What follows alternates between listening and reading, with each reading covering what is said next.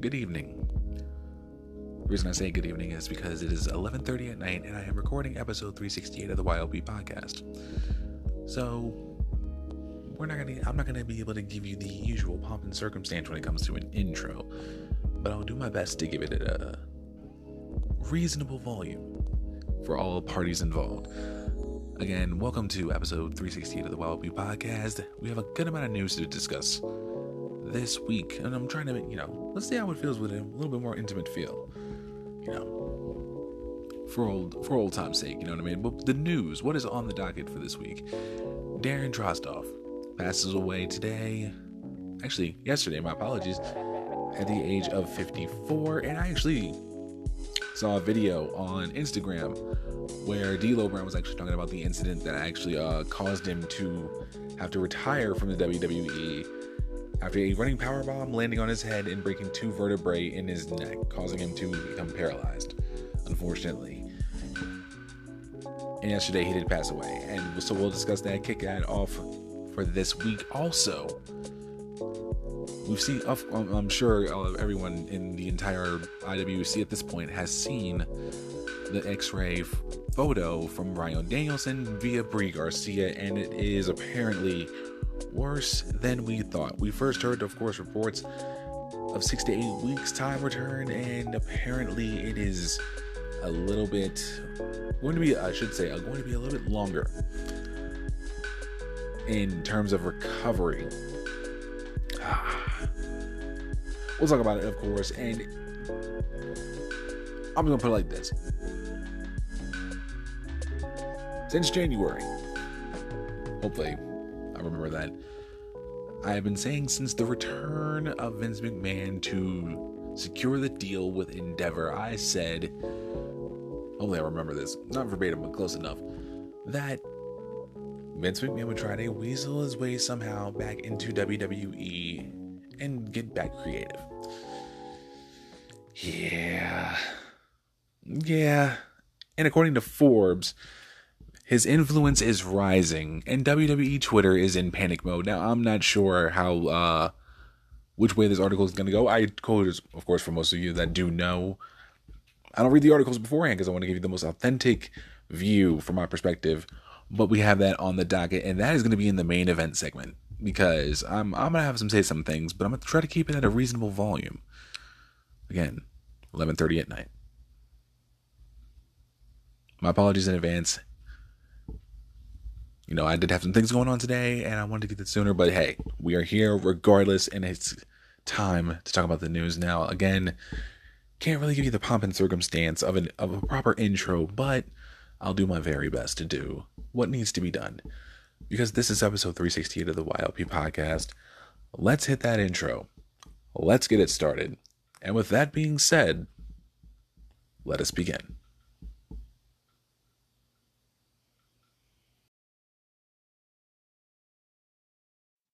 What is going on, folks? This is Mr. Frets from the Fretzelmania podcast, and you are listening to the Stephen A. Smith of Wrestle Addict Radio, Zach of the Young Lions Perspective, and unlike Stephen A., I'm here to tell you that we care.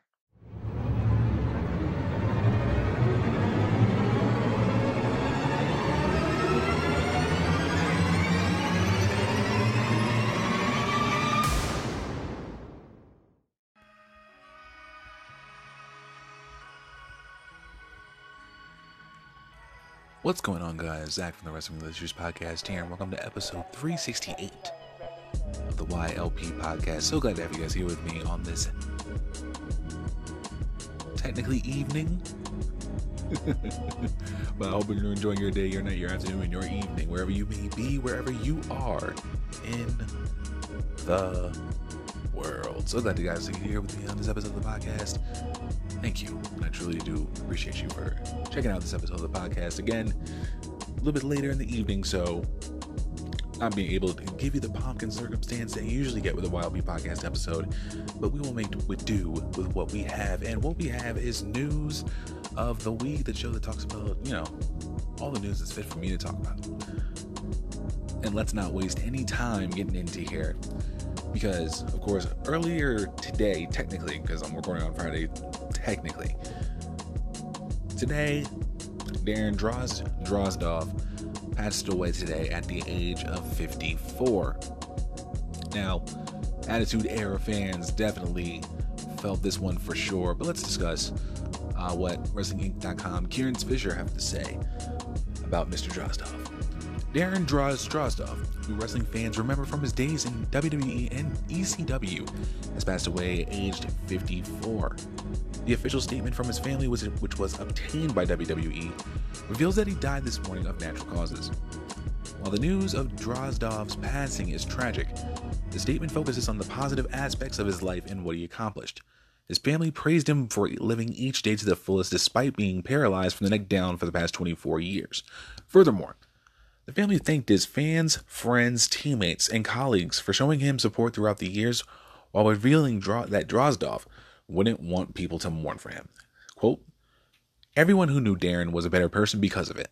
He taught everyone so much about how to look at life, how to put things in perspective, how to overcome adversity, and how to show compassion for others. He would not want anyone to be sad at this moment and would want to be to be a celebration of his life, to be remembered for all the great things that he accomplished, the fun, the laughter, the great memories that he shared with everyone," end quote. Drozdov's wrestling career was cut short due to injury, but he did make an impression on WWE and ECW fans during the Attitude Era. Additionally, he was also known for his time in the NFL. Now, this I did not know. Of course, Mr. Drozdov debuted in WWE in 1998, initially portraying a puking gimmick. I don't remember that. Also, I was like 10, and unfortunately, when you're in that age, you still can watch Raw. Watch WCW first hour, though, and those were good times. Anyway, getting back into the article, during his tenure in Vince McMahon's company, he was primarily used as a mid-card superstar and tag team competitor. He once led a body-piercing theme stable that included Prince Albert and Vic Grimes. However, he is arguably best remembered for his stint in the Legion of Doom, which saw him take part in an infamous segment that culminated with Hawk being pushed off the Titan. I do not remember this at all. Again, I was watching WCW more than WWE. Be like that sometimes, but that's pretty fucking cool, and I want to see that. Just want to put that out there. Anywho, elsewhere, Drozdov had a short stint in ECW throughout 97 and 98. He was part of a stable that included Lance Wright, Brackus, Doug Furnace. Nice. I like that. And Phil LaFawn. They were presented as invaders from WWE who had been sent to cause chaos in Paul Heyman's promotion. Sadly, Drozdov's career was cut short following an accident in a match with D'Lo Brown on the October 5th, 1999 episode of WWF SmackDown. He landed on his head and broke 2 vertebrae in his neck, causing him to become paralyzed. However, as the aforementioned family statement notes, Drozdov continued to live his life to the fullest after becoming quadriplegic, and those who knew him praised him for his positive outlook. Outside of wrestling, Drozdov played for 3 seasons in the NFL for the New York Jets, Philadelphia Eagles, and Denver Broncos. Wrestling Inc. sends its condolences to Drozdov's friends and family, and I will also send my condolences to Drozdov's friends and family on behalf of Wrestle Addict Radio. Darren Drozdov passed away at the age of 54. Now, I remember Droz in WWF, I should say, at the time. I do not remember the whole pushing Hawk off the Titantron, though. Might look, check that one out on YouTube sometime if I can find it. But still, I actually, I don't know if I said this in the intro, but I was watching a video on Instagram the other day, checking it out, and it was D'Lo Brown talking about the actual incident that had happened. Now, I think there's a hyperlink. Now, I think he had said it was a running powerbomb that actually happened. Let me see. Oh, yeah, that was the hyperlink, yeah. See if they actually said it was the move. No, it doesn't. I mean, if I remember, I think he had said that it was a running powerbomb, and like that was like his biggest regret when it comes to the business, like of doing that. And they were like done at house shows, like pretty much like it was like clockwork. It just happened on that fateful night on telly. That happened. And they've actually both watched it together, he said, as well as from what I remember on that video.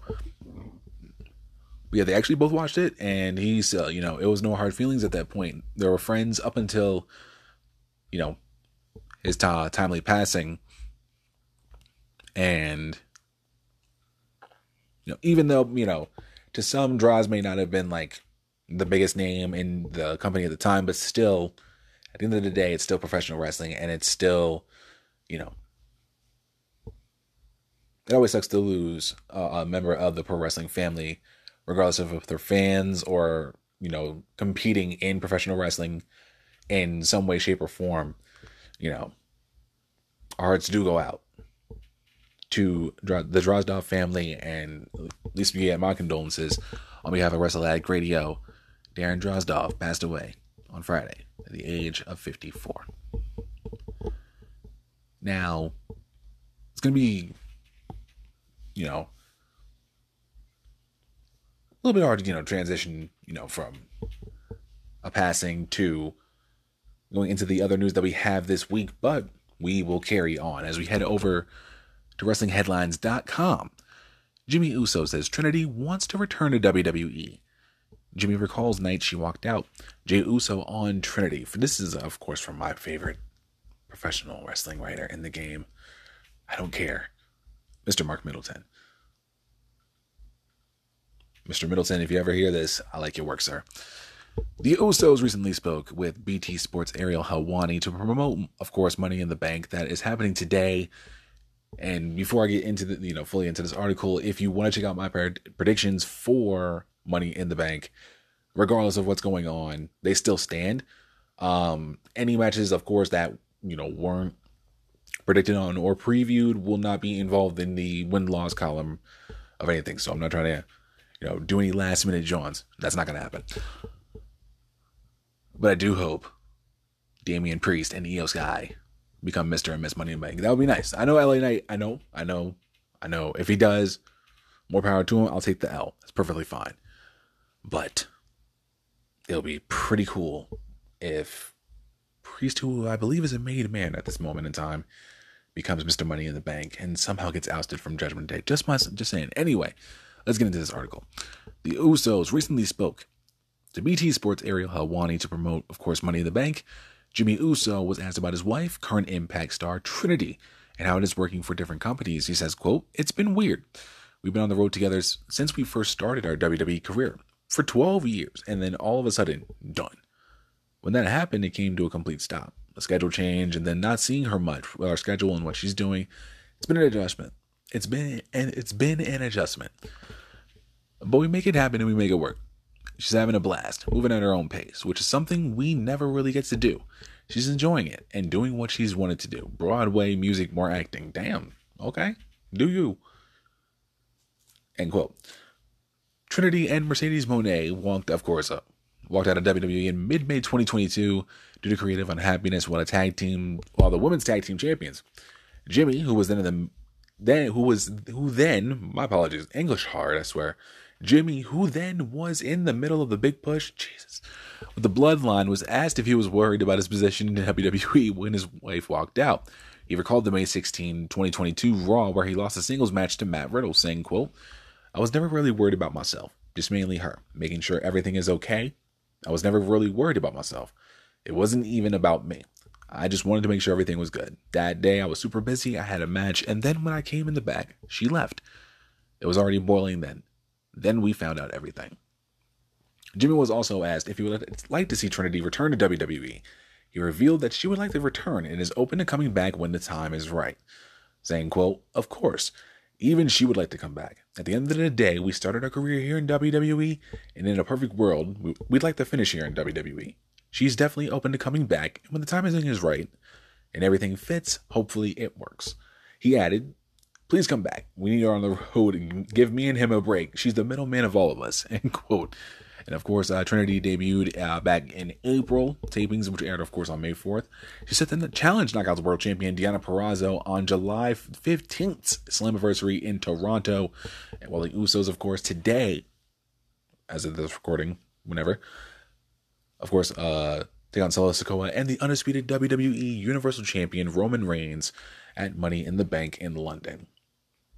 Now, of course, everybody knows pretty much at this point what had happened with Trinity. And I stand by the fact that, and of course, I discussed it. You can check out you can find the episode on the podcast where I discussed all of that and my thoughts on that. And I believe my thoughts still stand. When that happened, it was crazy.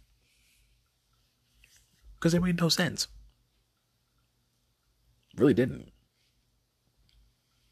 If anything, that was just a whole mishmash of nonsense. Because trying to basically have her be fodder for the women's champion at the time, I'm trying to remember who it was. I think it was Belair. Yeah, she was gonna face. She was gonna pretty much take the pin for Belair, and Sasha was gonna take I think it was Rousey at the time. I'm not exactly sure, but all that creative nonsense, and then that all blew up. But good on Jimmy to know, this ain't about it. In that moment, that was not about me. It was about her. Everything, By the time he even came back there, it was already done. He was doing a match, so he was doing his thing. In the squared circle, and then going to the back, and then having to find out, she bounced.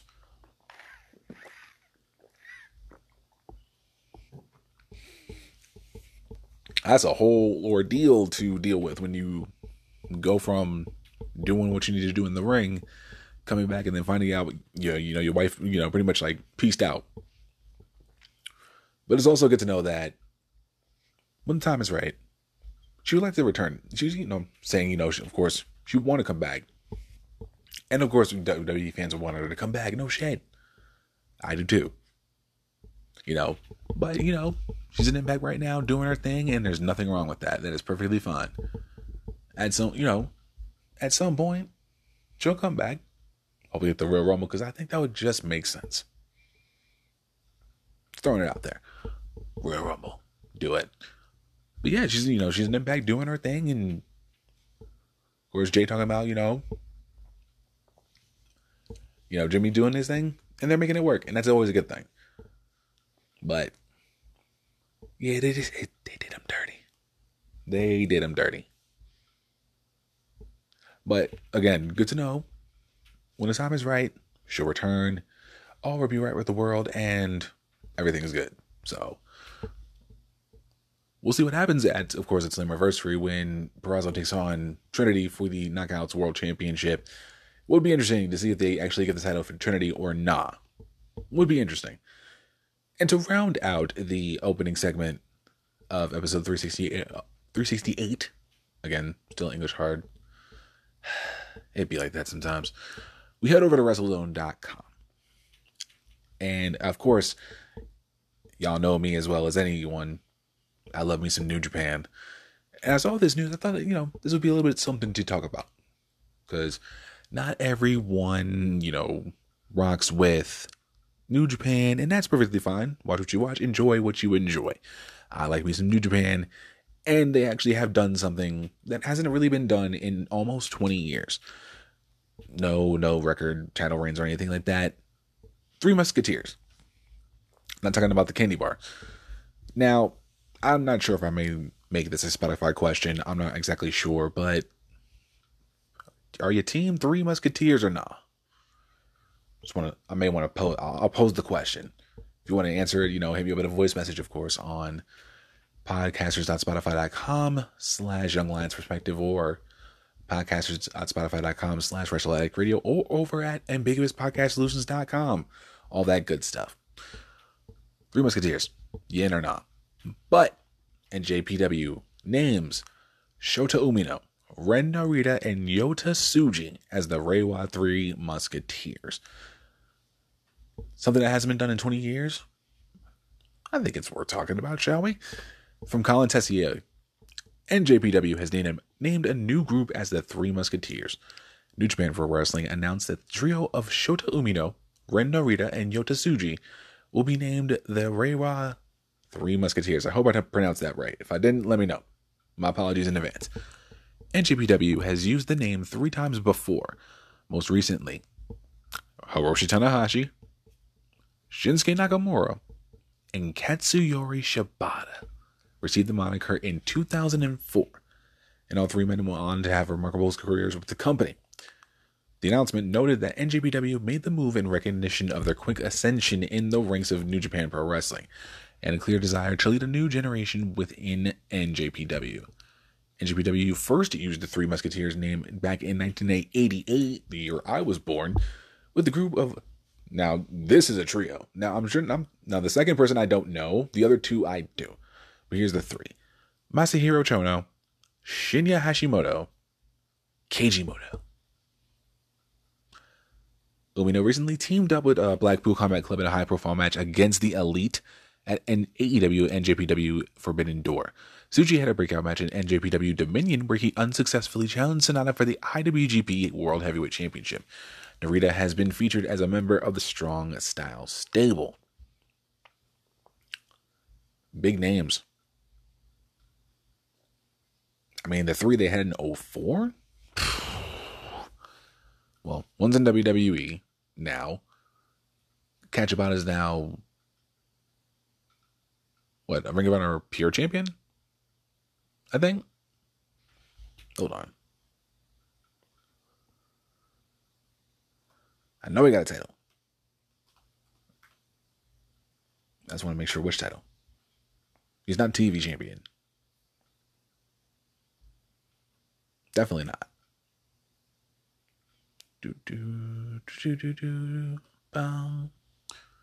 Yeah, he's the pure champion right now. Okay. I had to make sure. And Hiroshi Tanahashi is still doing his thing in New Japan. I mean, Umino, for one, has been working with Moxley for a couple of years now, I think. Brought him in as his young boy, shooter.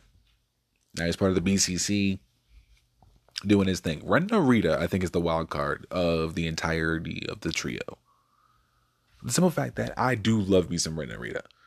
And I think he's going to be a solid babyface for a long time before he turns heel.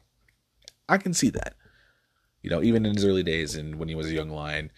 I mean, I watched all three of them.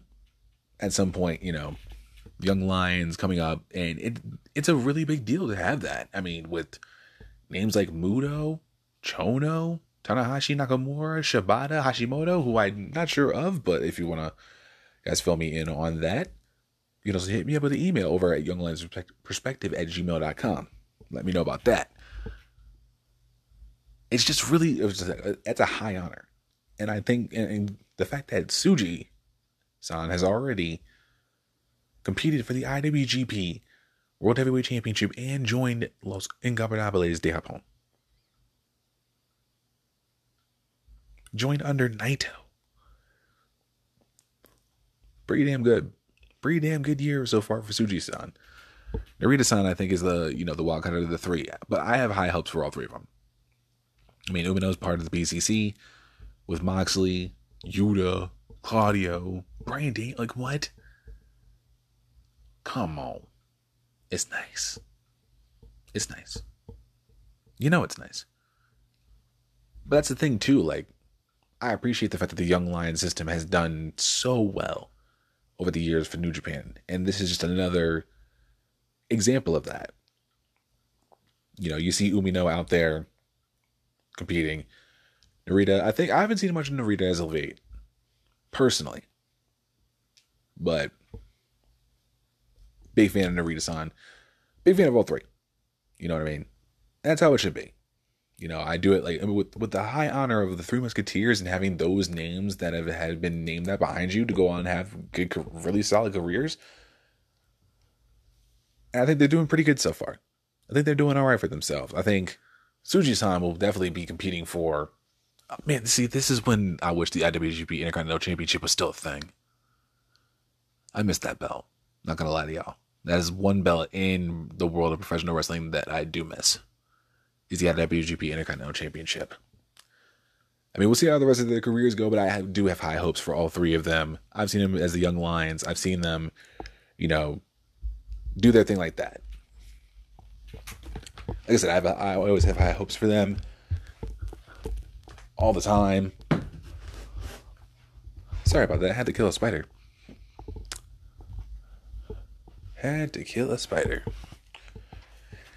Be like that sometimes. But yeah, I have high hopes for all of them. I mean, Tsuji already competed for the world title, like I said. Umino's rocking with Moxley and them, and Narita's gonna be doing his thing in junior heavyweight, and that's just the way it is. And we'll see how the rest of their careers go. But that's gonna conclude the opening segment of episode 368 of the YLP podcast. When we come back, more news, and we're gonna talk about Bryan Danielson. Now, I'm sure most of y'all have found out by now that broke his forearm off an elbow drop from Okada. I'm sure he didn't mean to do that. We know that. But we heard the news, of course, that it was going to be 6 to 8 weeks. And now it may be a little bit longer in the recovery timeline. We're going to talk about all of that. And we're going to look at the photo. And I'll give you my reaction on the photo. I have not seen the photo yet. I haven't seen it. Just heard about the news, but I haven't seen the photo yet. So I'll give you guys my actual reaction to this photo and talk about the backstage update on Bryan Danielson and when they may be thinking about possible recovery for Bryan Danielson as best as we can on the other side of episode 368 of the YLP podcast. We'll be right back.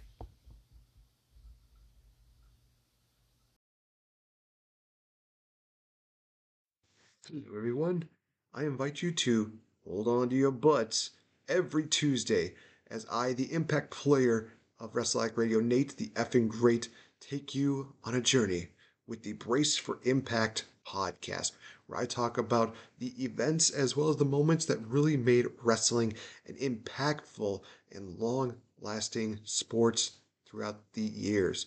Talking about TNA, Ring of Honor, WWE, maybe a little bit of AEW here, there as well. Every Tuesday, Nate the effing Great, myself, will be covering all of that and more. Definitely tune into that every Tuesday for the Brace for Impact podcast on WrestleAddict Radio, the cure for the common wrestling podcast. It's such good shit.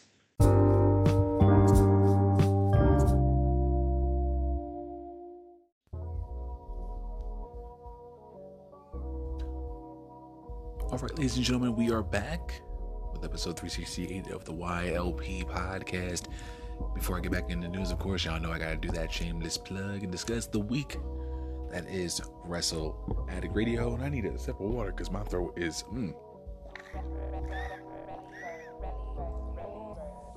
There we go. And of course, doing it in altitude, you need your water. Just a known fact. And chapstick. That was something I did not expect, but altitude, windy, yeah, you kind of need that. But yes, of course, Tuesday, check out the Brace for Impact podcast with my boy, Nate the effing Great, who, as far as I know, is still our current reigning, defending and proud MCW heavyweight champion. Just doing it. And if you love you some Impact, old school Impact, old NWA TNA wrestling, this is the podcast for you. Damn good show for all Impact fans. Check that out. Wednesdays, of course, live every Wednesday night, 8 p.m. Eastern Standard Time, 5 p.m. on the West Coast. Kings of the Rings podcast, hosted by, of course, our esteemed general manager, King Ricky Rose, Will Tara Shook, and, of course, the legend that is K motherfucking Murphy. You have to say it like that or it doesn't count. And shout out to Frankie Tortellini one time for the fam. He has an Instagram and it's awesome. I follow it. You should follow it too. But yes, you can check that out every Wednesday night on YouTube, over on Twitch at KOTR_podcast, as well as on Twitter at the same handle, KOTR_podcast. If you missed the live version, you can catch it on YouTube the next day, or you can just listen to the audio version on Thursday. Friday, Fretzomania podcast with my boy, brother Fretz. And of course, today is Canada Day. Shout out to my boy Fretz one time. Happy Canada Day, my guy. Hope you're going to enjoy it well. Please send brisket. I've seen it on your Instagram. I would like some. I don't care how you send it. Send it. Fretzomania, at Fretzomania, if you want to go check that out on his IG stories, because the man's getting his cook on with that trigger. I'm saying, either way, happy Canada Day, my dude. Make sure you check out the Fretzomania podcast, Ruthless Aggression Era. If you're into that, like I am, listen to that every single Friday. And then you got me, YLP podcast, every single Saturday, giving you all the news that's fit for me to talk about, because this is Wrestle Addict Radio, the cure for the common wrestling podcast. Now, let us get into the thing that we have seen. That personally I haven't seen yet. I'm gonna scroll down real quick. Oh my god. Yeah, that looks bad. I have not seen this yet. I heard about the news and I'm just like, oh shit. But I did not see the picture until just now, and holy shit. But yes, Brie Garcia posts photo of Bryan Danielson's injury x-ray, says it's worse than we thought. This is from Jeremy Lambert.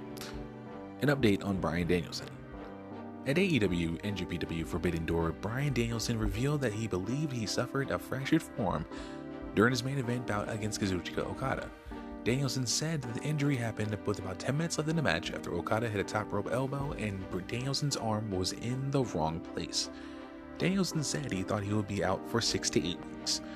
In a new Instagram story, Danielson's wife Brie Garcia posted the x-ray of Danielson's right forearm show a break of a bone.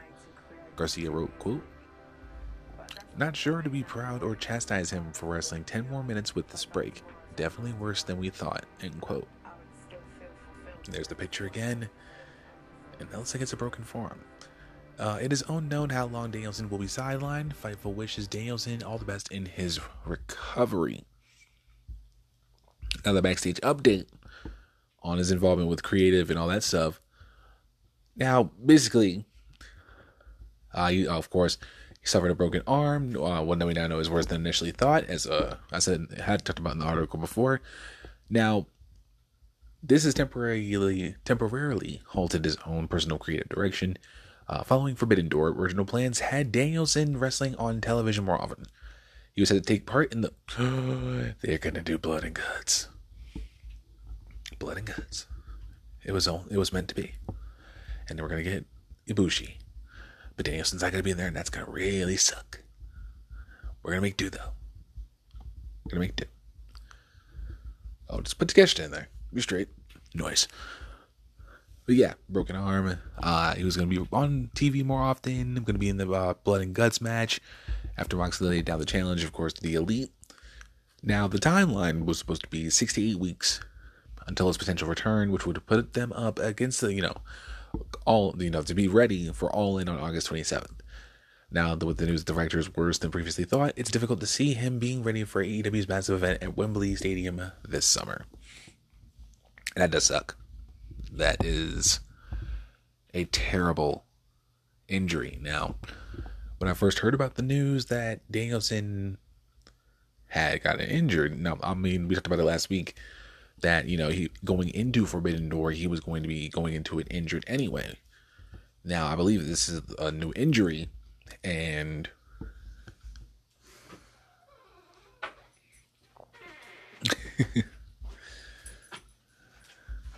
hello, my love.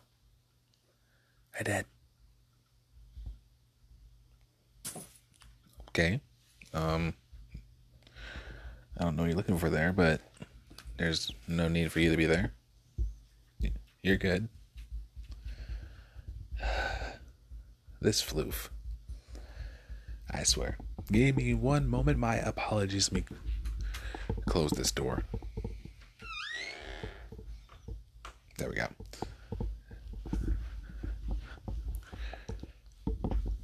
Hope everyone's doing well. I am here hoping to get a cookie. You're not going to get a cookie. Absolutely not. But you can hang out, though. It's cool. Now,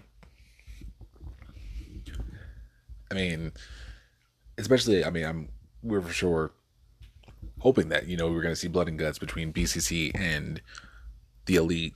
It's happening July 19th, and it's going to really suck that Danielson's not in there. Now, in wrestling, injuries are going to happen. Whether we wanted to or not. We talked about it earlier with Draws and how he had suffered breaking 2 vertebrae and having to retire from competing. In this case, arm wasn't in the right place. Okada does elbow drop. Boom. So, it happens. It happens to the best of us. It happens in this business. It's going to suck that he's not going to be, ready for All In on August 27th. But that's the nature of the business. That it really is the nature of the business. And honestly, this is like a big storyline. And I had a feeling that, the Blackpool Combat Club and the Elite were going to be leading into Blood and Guts, because the way they were doing it was just quintessentially made to end a feud amongst, these stables. Blood and Guts. It's the only way. It was the only way. And now, with the injury now probably being longer than thought before, and now him not being All In, that's a big deal. Because we're not sure exactly what was going to take place. What Danielson's role was going to be in All In, and now he will not be at All In with his injury. It's insane. Now, hopefully, AEW can still be able to make this work with, the boot camp. I was going to say the boot camp. Like, shout out to Sean Price and them. Rest in peace, Sean P. But yeah, it is a big deal. I didn't see anything, negative about what happened with the Danielson injury, so that's a good thing right there. But yeah, fractured arm is no joke. Like, looking at a timeline for 6 to 8 weeks and then having to be maybe ready for All In and be able to work in some capacity, and then finding out it's worse than previously thought. So, again, it comes with the territory of the nature of the business.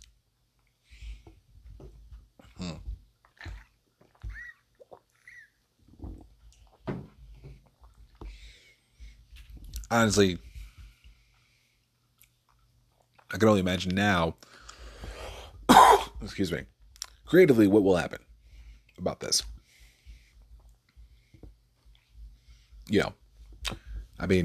Of course, I'm going to, wish Bryan Danielson a very, very speedy recovery. 100%. Because, again, broken arm is no joke. I've never had that injury. Thank goodness on my end, but still, I imagine that it is going to be quite painful, and I'm sure the chastising from Bree is going to be very harsh and a bit of scolding. But, and having to work with working with a broken arm for 10 minutes after it happened. Yeah. Yes. All for that. Not even an issue. Not even a fucking issue. But I do wish Bryan Danielson a very speedy recovery. Get well soon, my dude. Take care of yourself. Get that arm healed. We hope to see you soon. Now, I did just find this piece of news, actually. I was going to end the segment right there, but I did see this, and I was just like, oh, all right, sounds good. Now, you may not remember this person, but if you do remember the name Sadie Gibbs, now we know we're talking about, one person having to leave the company to get healed. One is actually returning, as former AEW star Sadie Gibbs announces wrestling return, details health struggles, from David Bixenspan. When AEW was getting started in 2019 and recruiting various independent wrestlers from around the world, one that got a lot of attention was Sadie Gibbs. The native of Kent, England, had come up due to a Twitter spat with Will Ospreay over how Gibbs handled a death in the family while on tour with Stardom, but it led to Matt Jackson seeing videos of her impressive aerial maneuvers, and that earned her a contract. However, since she had relocated to the U.S., that the COVID-19 pandemic stranded her in Australia, which led her being one of the few cuts to date, and several months later, she retired. On Thursday, though, Gibbs announced on Instagram that, having dealt with health issues not related to wrestling, she wants to return, saying, quote, "So it has been far too long, but I can't get this chapter of my life out of my heart. I'll be doing a documentary on my return." Yep, I said it, my return, with Invigor Media. She added that the last 2 years since she retired, she's had 2 major surgeries, one to remove a 5-centimeter tumor, oh my goodness, from her right ovary. Damn. And the other to repair issues caused by endometriosis. Gynecological issues had been the cause of sudden blood pressure drops that started while she was still wrestling. Gibbs adds that she doesn't think she was ready for the AEW opportunity when it struck 4 years ago, but that, quote, "We level up and grow despite what healing needed to take place in between. We suck it up and we know how blessed we are to have the opportunity." That is amazing. That is fantastic. And shout out to Sadie for getting through that. And getting, the 5-centimeter tumor from the right ovary and getting through all of that and dealing with those issues and being able to bounce back. That is fantastic. And now returning to the wrestling ring 4 years after she got signed to AEW. And she was ready to go, move to Atlanta and be there full time and be able to work with AEW and all that. And the pandemic caused a lot of issues, and of course her health issues, had to force her to retire. And it sucks when you see someone, especially at the time as young as Sadie Gibbs, and not see her get her opportunity and see what could have, been with all that. And now to hear she's making a return, it's fantastic. And I believe, even when I was beginning to talk about AEW in 2019, with Light the Fuse, and I was praising Sadie Gibbs. I was a big fan. And I was just like, Sadie Gibbs is going to be that one. And then unfortunately she had to retire. And I was just like, you know what I mean? Bummed me out. But it's really good to see, especially for someone like Sadie Gibbs to go through her health issues, to go through, having to do with a tumor in her right ovary. And yes, I know, Milo, it is very, very huge that she got through that and is now wanting to return to the wrestling ring. You can't go wrong with that. Now, hopefully, once, she gets her bearings with her and all that stuff, maybe AEW will want to bring her back at some point. That would be, I think, the quintessential icing on the cake of that. But, we'll see. There's no announcement on when her return is going to be, and I'm sure we will find out very, very, very soon. But that's going to conclude the mid-card segment of episode 368 of the YLP podcast. And when we come back, I told y'all, literally 6 months ago? Almost 6 months ago. Vince McMahon is not just coming back to secure the deal with Endeavor. And according to Forbes, Vince McMahon's influence is rising and WWE Twitter is in panic mode. We'll see what that's all about on the other side of episode 368 of the YLP podcast.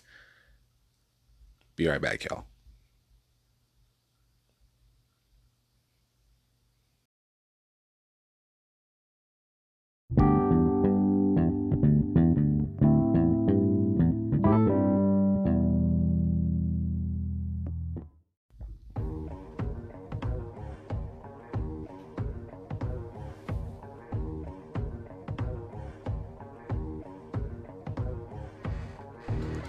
Ladies and gentlemen, it is time for your main evento segment of episode 368 of the YLP podcast.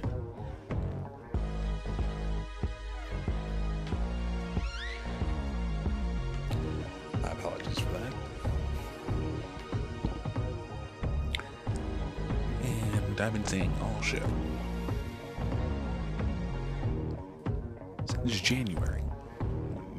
Vince McMahon came back to secure the deal for Endeavor. I told every single one of y'all, he is not just there to secure the sale. WWE. There was more behind it. There had to be. And then we found out. And then all of a sudden, he goes right back to where he was doing before.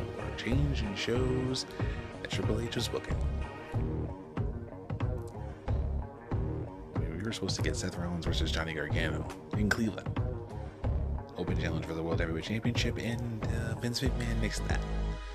So let's see what Alfred Canoa from Forbes has to say. With Vince McMahon's influence is rising and WWE Twitter is in panic mode. Vince McMahon's comeback tour appears to be in full swing, whether wrestling fans ask for it or not. The WWE chairman was fully reinstated in January of this year, over 6 months after shockingly retiring amid sexual misconduct allegations. McMahon's departure opened the door for the Triple H era, which has been positively received by fans due to its long-term storylines and continuity. The reports of McMahon's involvement behind the scenes, where the chairman has reportedly made wholesale changes to television shows without notice, has led to anger and backlash among an otherwise content WWE fanbase, mostly online within the internet wrestling community.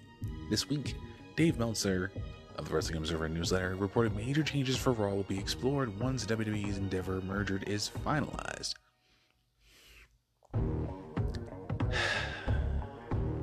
Anyhow, Vince McMahon's return is mostly an internet controversy.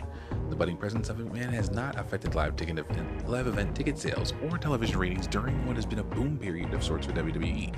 Even without the bloodline, Raw viewership was sky high this past Monday, pulling 1.973 million total viewers, with a massive 0.61 rating in the 18 to 49 age group. This marked Raw's highest viewership since the Raw after Mania. Not bad.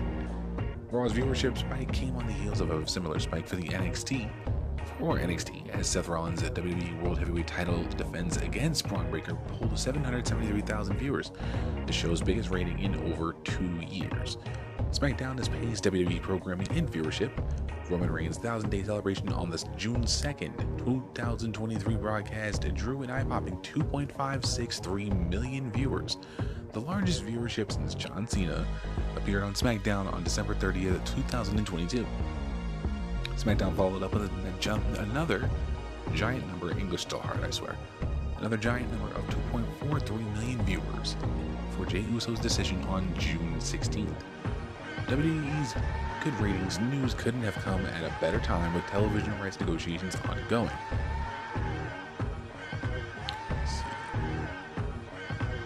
Of course, as you know, Superstars frustrated over Vince McMahon's changes to SmackDown this week. Almost every week a new Vince McMahon returns rumor comes up and people eat it up. It's just fear-mongering at this point. Let me kick back, relax here,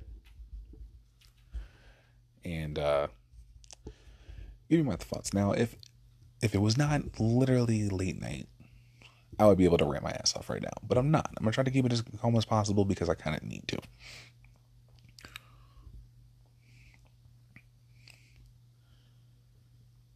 In one of these, it's like one of those cases where you don't want to be like that person that is just like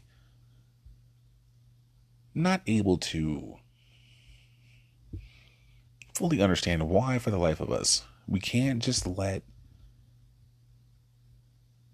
Triple H just have the keys to the kingdom.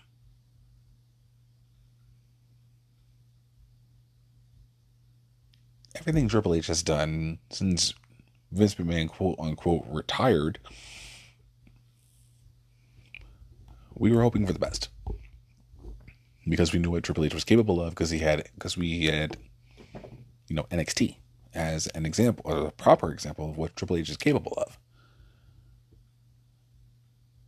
And then January of this year, it happened, and now it's getting back to being goofy again.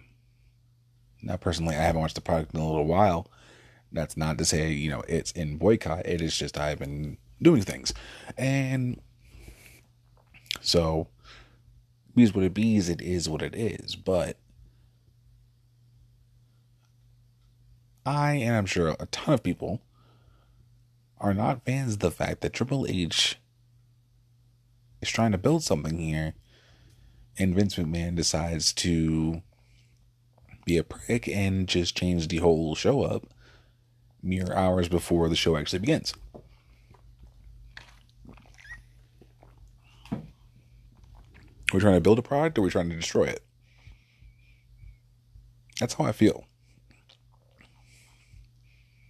A lot of matches, I believe, last week on SmackDown got canned because of Vince McMahon shit. I mean, it's not the best of ideas, personally, if we're being brutally honest with ourselves and each other. That Vincent Kennedy McMahon seriously should have done what he needed to do with Endeavor and call it a day.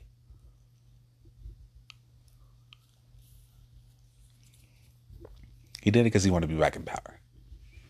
And now he's doing the same goofy shit all over again. Now, of course, a lot of people probably tell me, you're overreacting, you're doing what's best for business.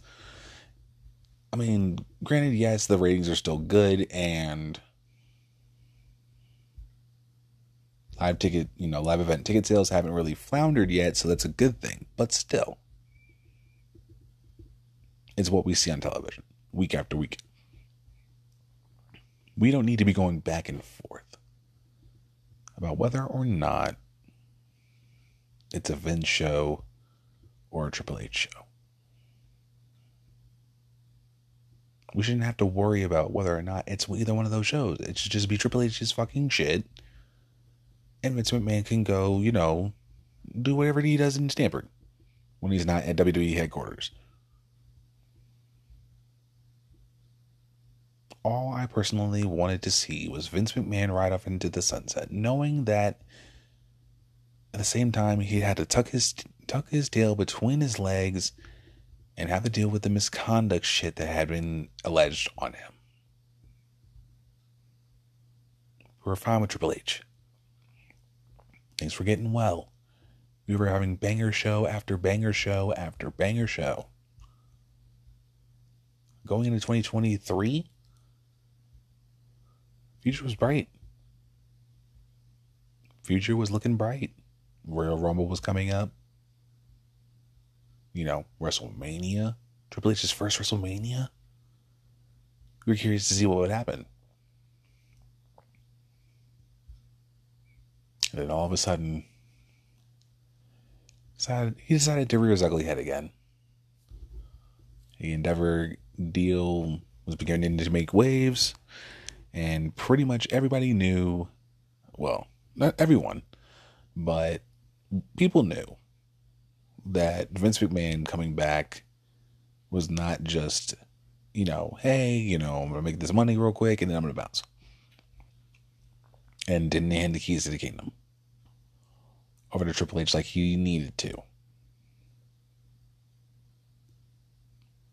It's bad enough that Vince McMahon is back in the fold. It's another thing where you're messing with the creative process that you honestly shouldn't even be involved in. You're an executive chairman. Be that. There's no need for him at all whatsoever to even be a part of creative. For what? Seriously, for what?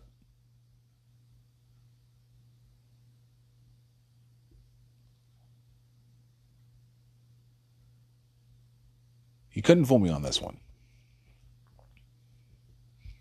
I'm sure a ton of you now understand what exactly is going on.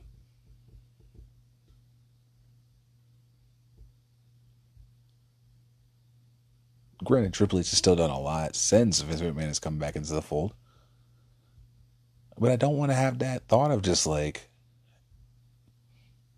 thinking, every single week, the reports before, Raws or SmackDowns is that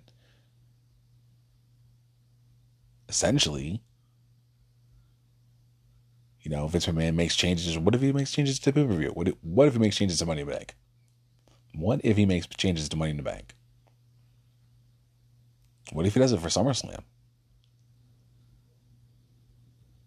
I don't really care too much about Payback, so it's whatever in September. Big 4 shows that Triple H is trying to book. WrestleMania 40. I'm not trying to think too long term, but still. Possibilities there. I mean, we got Money in the Bank today, and then SummerSlam in a month.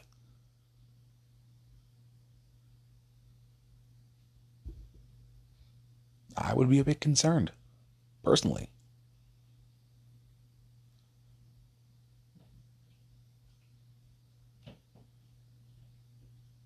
And at the end of the day, you know, there's honestly no reason for Vince McMahon to show up. And just pretty much like take show after show away from fans, especially matches that fans were looking forward to, that were advertised for the show for that week.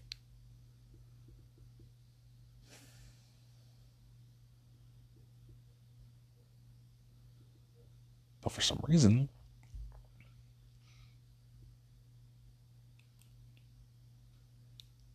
he just needed to rear his ugly head back into the fold.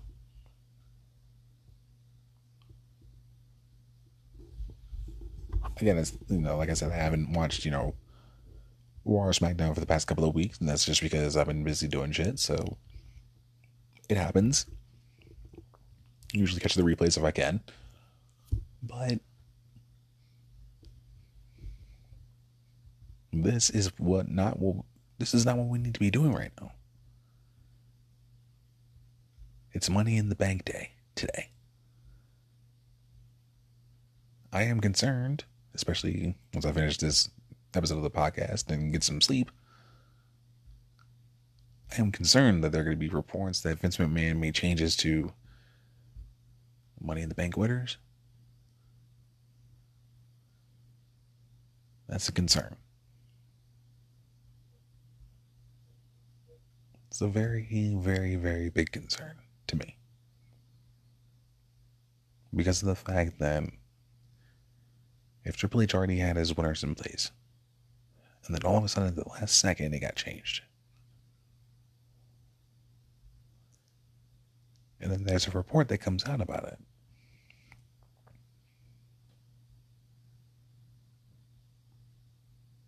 are we still not going to question what's going on with creative?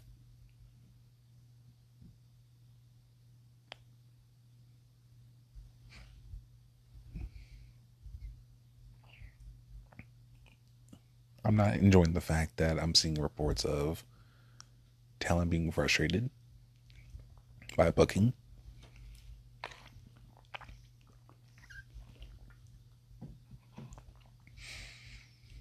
That's something I don't enjoy reading. And something I don't enjoy having to look at and see. Because I know WWE is better without Vince McMahon in it. We've seen the proof. We had the proof before that, when Triple H was doing NXT shit.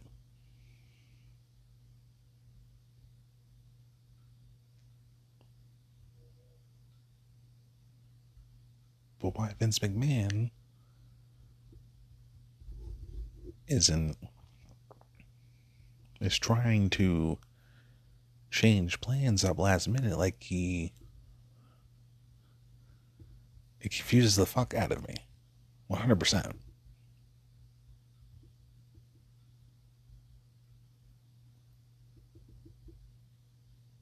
It's just one of those things where I'm looking at myself and I'm like looking at the news and I'm just seeing all this shit being said, and I'm just like, yeah, I can see why WWE Twitter would get pissed off. I can see why they would get completely upset by the fact that, Vince McMahon is pretty much making decisions already to what Triple H is trying to book. And I've read reports that Triple H is frustrated. Really frustrated. I would be too. Let me see if I can find it, because I know I looked it up earlier. Excuse me.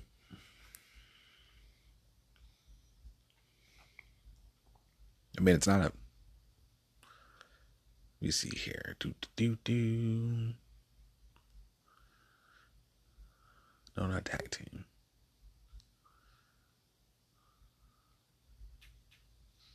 Yeah, it changes to SmackDown.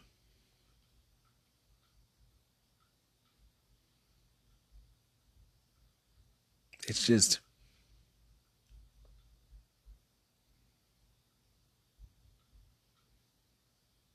that he has to make them Vince proof. Ringside News saying they previously reported, they're doing their best to book against WWE's doing their best to book against Vince McMahon's, change, by making them Vince proof. And booking a lot of having to book matches weeks in advance in order to make it Vince proof.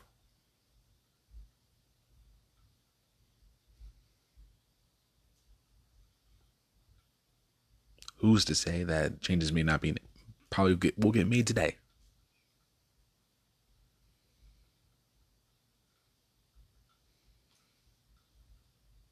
Who's to say? Who's to honestly say that Triple H is not being frustrated? Canceling matches for last week's SmackDown, just rearing his head into the situation. I mean, Dave Meltzer from Wrestle Observer Radio recently reported that these sudden changes have seemingly created backstage frustrations, saying, quote, "It's got to be frustrating for the writers. It's got to be frustrating for Paul Levesque. The thing is, it's Vince, and you can't say anything." That's what somebody brought up to me. If you're a writer, you can't say anything to Vince. Even if you're Paul Levesque, you can't say anything to Vince because it's like you're fucked if you say anything to Vince, so you can't say anything. They're trying to figure out a way to have him not do this. One person noticed to me it would be a lot better if you did it the day before or 2 days before, but he's doing it the day of the show. Nick Khan and Triple H are unhappy with, the changes we made to SmackDown lineup last Friday.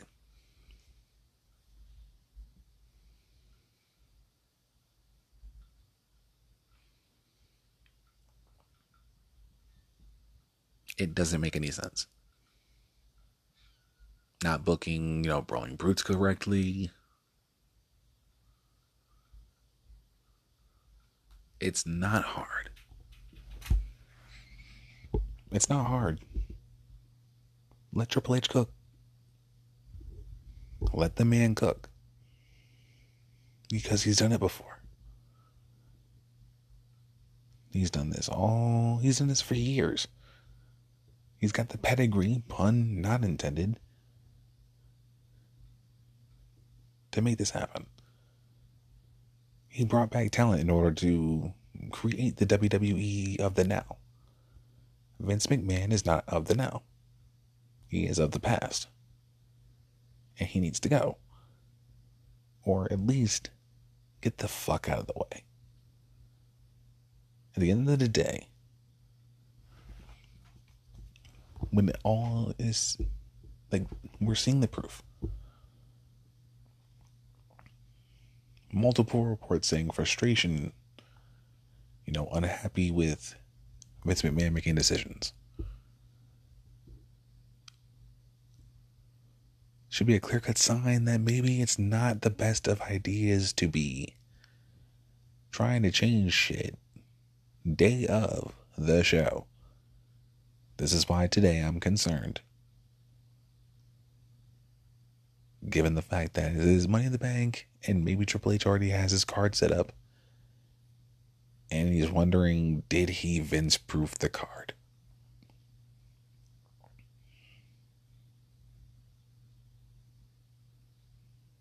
I believe it's a sad state of affairs. And that's why I'm concerned about the remainder of the summer. Money in the Bank today. And then August 8th, SummerSlam. Will they have to Vince-proof that, or will Vince stay out of the way? Who knows? What I know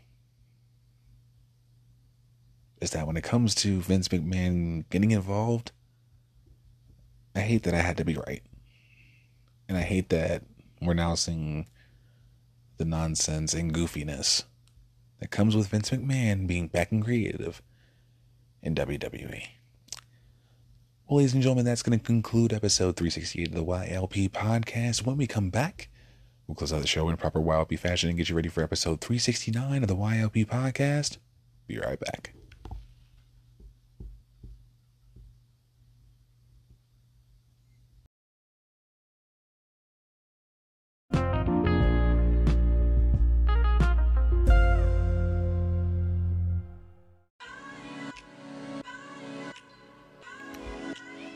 Well, guys, that's going to be it for episode 368 of YLP podcast. As always, I want to thank you guys so much for taking time out of your day, your night, your afternoon, or evening, wherever you may be, wherever you are in the world. Thank you so much for checking out this episode of the podcast. And as always, I greatly and truly appreciate it. Of course, if you have any questions, comments, concerns, or opinions about today's episode or any of the other 367 episodes of the YLP podcast, do not hesitate to hit me up with a voice messages over at podcasters.spotify.com/YoungLionsPerspective or podcasters.spotify.com/WrestleAddictRadio or over at ambiguouspodcastsolutions.com.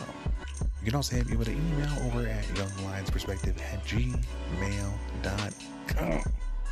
If you want to stay up to date with everything that's going on with the YLP podcast, you can follow me on my social media over at Twitter at YLPerspective and over on Instagram at young_lions_perspective. Of course, next week, Money in the Bank review. Oh my goodness. We're going to be talking about, who are going to be, who Mr. and Mrs. Money in the Bank are. Did Seth fend off Finn Balor? All the stuff, everything about Money in the Bank. Of course, all that it's for me to talk about going down next Saturday, July 8th, 2023. We will discuss again Money in the Bank, news, have some fun with it. Gonna be a good time. And hopefully I'll make sure I get up to date with my win-loss record because I'm kind of a bit behind on actual logging in the record. So we'll figure all that out and we'll have a good time with it. Enjoy the rest of your weekend. Have a fantastic week. Hope it goes supremely well for you. And I'll see you guys right back here next Saturday for episode 369 of the YLP podcast. See ya.